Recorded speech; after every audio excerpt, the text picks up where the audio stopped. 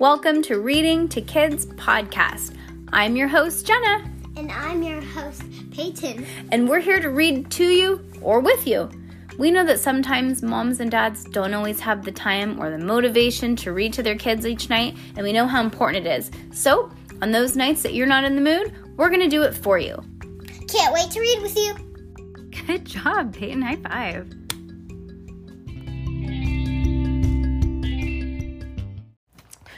Drool. Not jewel. I had drool on my arm, not jewel. Like your cutie pie little redhead friend in Reading. Not Jewel. Drool. Dog drool. Blah. Gross. All right. City of Ghosts. Chapter 16. Yep, chapter 16. Are you sure you don't want to come? Mom asked me the next morning. We're going to explore beneath the vaults of the South Bridge. It's supposed to be positively brimming with paranormal activity. Is this how normal people speak to their children?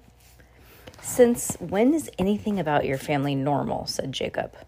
I'm sure, I tell Mom, pulling Grim close. I think I'm just going to sit this one out. Is everything all right, Dad asked, scrawling the last few minutes on his notebook. She doesn't want to go. She doesn't want to go. Come on. Maybe she always does want to go. I don't know. Yeah, I don't say that there's a girl downstairs waiting to talk to me about the hunting ghosts. I don't let myself even think it, not with Jacob there and the secret hanging between us like a lie. Instead, I take the tried and trusty angel of fear. It's just, I bite my lip for effect. I'm still kind of freaked out about Mary King's clothes. It was pretty scary, and there's that whole part where the veil wouldn't let me go. I'm not sure I'm ready to do it again. Oh, honey, Mom said, brushing the hair from my face. I heard you tossing and turning last night. Was that why? I nod, and she pats my head. You've always been so sensitive to those things. Drowning didn't help, offers Jacob cheerfully, as I shoot him a warning look. The energy down there, I say with a shiver, it was just so dark. Jacob snorts. He clearly thinks that I'm laying it on thick, but Mom nods sympathetically. There was definitely something malevolent down there, she said. Perhaps, Dad said, it wasn't the best place to take a child. I almost bristle at that. I hate when they call me a child. And I can tell by his tone that he and Mom have talked about this before. Dad didn't think I should have come to Edinburgh in the first place. There was a vision of the story without me in it. No, I blurted out. I'll be fine. I just need a day. Not even a day. Just a morning. A few normal hours without spirits or specters or poltergeists or ghosts or... I'm rambling now. Jacob frowns, and I can tell that he's trying to figure out what on earth I'm thinking. But I focus on my parents.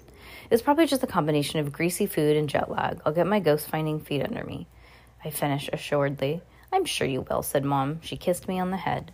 Dad leaves me some cash for emergencies, as well as their filming schedule for the day and strict instructions to stay put at Lane's Inn until they get back, because Edinburgh can be a very pretty city, but it's still a foreign one. Have fun chasing ghosts, I call out the door as the door swings shut behind them. Jacob flops onto the couch beside me. What should we do now, he wonders. We can watch the Scottish version of television, or see what Miss Weathershire hides behind the biscuits, or... Why are you looking at me like that? Don't freak out, I say. His eyes narrow. That's not the way to start a sentence when you want me to stay calm. I fidget, but there's no use lying to him. Lying is hard enough. Lying to somebody who can read your mind is nearly impossible. I kind of need someone. Jacob doesn't even have to ask. He can see the answer plastered across my thoughts, and I can see his horror plastered across his face. You gotta be kidding me. We're just gonna talk. I can't believe you're gonna go see her.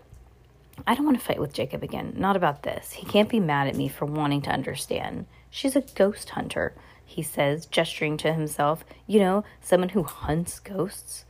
I know what she is, but for the last year I thought I was the only one that could cross the veil. I'm sorry if I'm curious, but I've never met anyone else like me. She's not like you, he snaps. You take pictures of ghosts. You don't, he waves his hand, you don't unmake them. But that's the problem. What if I'm supposed to? Jacob must hear me think this because his face contorts. I've never seen Jacob this mad before. Anger changes people, but it changes ghosts even more. His edges ripple and the color goes out of his face. He looks ghoulish. I'm all for you making friends, Cass, he says. I want to tell him I doubt that Laura's interested in a friendship, but he doesn't even give me a chance. But maybe you could choose someone who doesn't turn people like me into dust. Before I can stop myself, I shoot back. If you'd been honest with me from the start, maybe I wouldn't have to go looking for answers somewhere else. Jacob glares at me long and hard and then throws up his hands and vanishes, and I'm left alone in the middle of the flat. It's not fair the way he can just run away from a fight, but I've never fought with Jacob before this trip. The thought leaves me feeling cold, all the way down to the bone. I wait as long as I can, pacing, pocketing a handful of cash, looping my camera around my shoulder, tugging my sneakers, doing up the laces slowly, hoping that he'll come back. But by 10 o'clock, he's still not here. If I don't leave now, I'm going to be late. I knock on 1A, expecting Laura, so I'm surprised when Miss Weathershire opens the door. She's dressed in her robe, her white hair pulled up in a loose bun. "Oh, hello," she says in a chipper way. "You're the Blake girl, aren't you? Everything all right?" At first, I think I may have rung the wrong flat, but Laura appears in the short hall behind her. "She's here to see me, Auntie." Miss Weathershire claps her hands. "Oh, how nice!" She leans in closely. "It's about time our Laura made a friend." Then she straightens and steps aside. "Come on in, darling. I'll put the kettle on." "Oh, that's all right," says Laura, scooping up her jacket. "We're going to go for a walk." We are, I think, but Laura's already pulling me down the stairs. She's wearing leggings and a long-sleeved dress. Her hair's done in an elaborate fishtail braid. And I'm wearing jeans and a sweatshirt. I can barely manage a neat ponytail. We're in the front hall when I hear the tread of footsteps overhead. "Mr. Weathershire," I venture, glancing up. Her eyes roll. "Not everything is paranormal, Cassidy. Now and then it's just bad plumbing." Outside, it's not raining, but it looks like it could, which I'm quickly learning is what Scots call partly sunny. Sorry, guys, coffee time. A cool breeze cuts through an instant warning that I'm not dressed warm enough, but Laura's walking at such a brisk pace down the street, I don't dare ask to go back now. The road slopes down away from the Royal Mile. I don't know where we're heading, and Laura isn't exactly chatty, so I wait for some small talk. "Are you a Harry Potter fan?" I ask. "Are you asking because I'm English?" "No, I say I'm asking because it's Harry Potter and it's amazing. And the author who wrote the book's here." Laura lifts her chin. "Well, the history of an elephant house is contested among locals." She hesitates, adding, "But I've always fancied myself a Ravenclaw." "So you are a fan." She cuts a sideways glance at me. "Let me guess. I'm a Slytherin. You're a Gryffindor. You're Slytherin? Have you tested multiple times?" Yes. Well, I tested one time and I was a Gryffindor, and then I tested again. And I was a Slytherin. And I'm a fan of Slytherin, so... Dude, we're reading the Harry Potter books next. Okay. Did you just say okay? You guys, she just said okay. Oh my god. But it's just like okay. Lillian wants us to finish the horoscope book, so I think we're going to finish the horoscope book after we have this is a book of 3 series, which we're going to try and get through quickly. Oh my gosh, I just lost my train of thought because I'm so excited. What? I've never actually read the Harry Potter books. I started, but I never finished. Okay. How did you... let me guess, you're a Gryffindor. I beam. "How did you know?" She looks me up and down. "Reckless, headstrong, most likely to change a situation into unprepared. Charge into a situation unprepared. The edge of a smile. Plus you're wearing a red and yellow Hogwarts. You're wearing a red and yellow Hogwarts shirt." I look down at myself. She's right. At the bottom of the road, she finally slows her pace. "This is better," she said, breathing deeply. "Not a shred of privacy in that place." "Miss Weathershire is your aunt?" My great aunt on my mother's side. My father's family is from New Delhi, and my mum's family is from Scotland. Hence she trails off, gesturing back to the direction of the lane's end.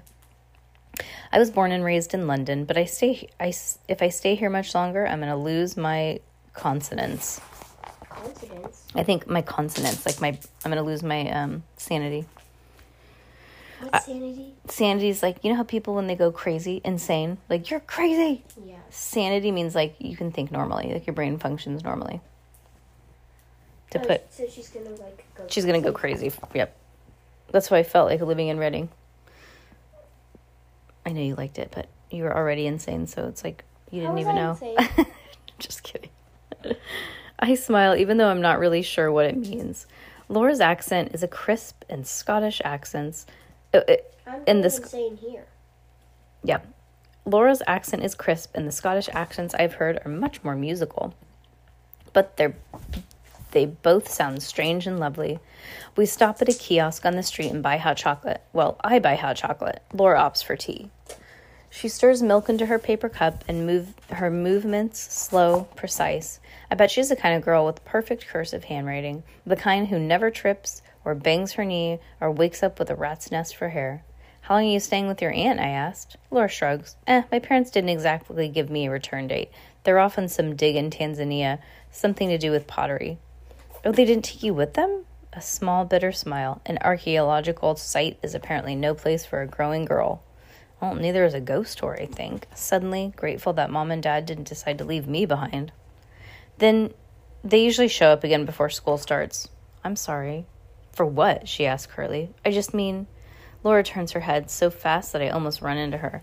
I didn't agree to meet so that we could discuss my family life. Let's just stick to business. For as long as we've been talking, the castle loomed overhead on its rocky cliff. Now Laura leads me through a low iron gate and into the kind of park around Cliff's house. Oh, around the cliff's base. Cliff's house. What the crap. We're surrounded by old trees and a few dog walkers. Laura sits down primly on the beach of the cliff's shadow. I sit cross-legged, trying not to fidget. She turns her dark brown eyes on me, one of those long, loaded looks that makes it hard to sit still. I'm so used to Jacob's constant commentary. Like, it's a narrator in her head. Oh my God. What? Like a narrator in my life is the next sentence. Yep, swear. Without him, the world feels quiet. Dang, Peyton, you should write books. Uh-oh, how did that happen? Okay. He's not always around, but this is the first time he feels like he's deliberately missing. As if Laura can read my mind, she too says, no sidekick today? His name's Jacob, I say. She shrugs dismissively. Ghosts don't belong in the in-between, she says, and they certainly don't belong on this side of it. He saved my life. So you let him hitch a ride to the land of the living? Not smart, Cassidy. Not smart at all. She looks around. And where is he now? Sulking, I say. He's mad at me for even being here, for talking to you after what you did. Laura looks surprised. What I did? The man in the alley? Oh, she says, the ghosts. She flicks her fingers dismissively. Comes with the job. So how long have you been an in-betweener? What? An in-betweener, she says, drawing out the letters that I don't hear. A bewixter, a shadow crosser. When I stare blankly, she rolls her eyes. You know what we are. Oh, I don't know that there was a word for it. There are words for everything. Like veil and in-between, I point out. Laura gives a grudging nod. Yeah, fine, whatever. Well, in-between is the one that I understand, and that makes someone like me, like you, an in-betweener. But who taught you, I asked. Who taught you what you are? What do you do? For once, Laura is the one to squirm. That is, no one taught me. Uncle Reggie's had an extensive library. It took a great deal of time to research and a lot of trial and error. She's lying, I think. Or at least she's not telling me the whole truth. But before I can call her on it, she changes the course. You didn't answer my question. How long since you died? I flinch. Died? Yep, I flinch at the world. The blunt way she uses it, but I don't have to do with math. But I don't have to do the math. I know exactly how long. I can't seem to forget. Just over a year, I He say. died? I guess so. Remember in the river? How did that happen, Peyton? Okay. You can or cannot? Can. Okay. Just over a year, I say. That's not as weird as saying 373 days. Looks straight at me, aghast. A year, she says sharply, and you haven't reaped a single ghost? I didn't know I was supposed to, I shoot back. I didn't have a user's manual or a library of books, a library of books or something in between that Mom and Dad study, but I never thought to look. To be honest, I'm still not sure I am. Laura pinches the bridge of her nose. Look, she said, you're drawn to the veil, aren't you? I nod. Even though it frightens you. Yes, I think. And part of you wants to forget that it's there, but you can't. Yes. You feel compelled to pull back the curtain and step across the line and find the other side. Yeah, I confess, barely a whisper. Laura straightens, nodding triumphantly. But you feel, Cassidy Blake, is called a purpose. If Jacob were here, he'd probably make some joke about heroes and quests and monsters waiting to be vanished. But Jacob's not here, and the only monster Laura's talking about are ghosts, like him. Laura keeps going. We're drawn to the veil because it needs us, because you and I can do something other people can't. We can free spirits trapped here. We can send them on. Do we have to? I ask softly. Laura purses her lips. That pull you feel doesn't go away. It'll just get stronger and stronger until you hold up your end of the deal. But I never made a deal, I say, exasperated. I didn't choose to go over the bridge that day. I didn't choose to fall into the river, and I didn't choose to drown. All I wanted was to reach the surface. All I wanted was, no, her parents are both of their parents are alive. Because she's dead. All I wanted was air and light and a second chance. What do you mean? Nobody's dead. Yes, remember, she is. No, she said, when did you die? Like, she died but came back to life. Yeah. Sorry. That might have been confusing. Okay. All I wanted was a second chance. A new shadow crosses Laura's face. Pity. Yeah, you did, she said softly, but maybe you didn't say any special words, but you're sitting here, alive, and when you should be dead. Something was given to you, and you have to give back to it. You and I, we're able to cross the veil. We're meant to cross the veil because we have a job to do on the other side, and it's time that you get to work. Okay, geez, bossy pants. Oh my gosh, she is bossy. But she's teaching her what to do. Okay, so I guess you're not wearing that today? Okay.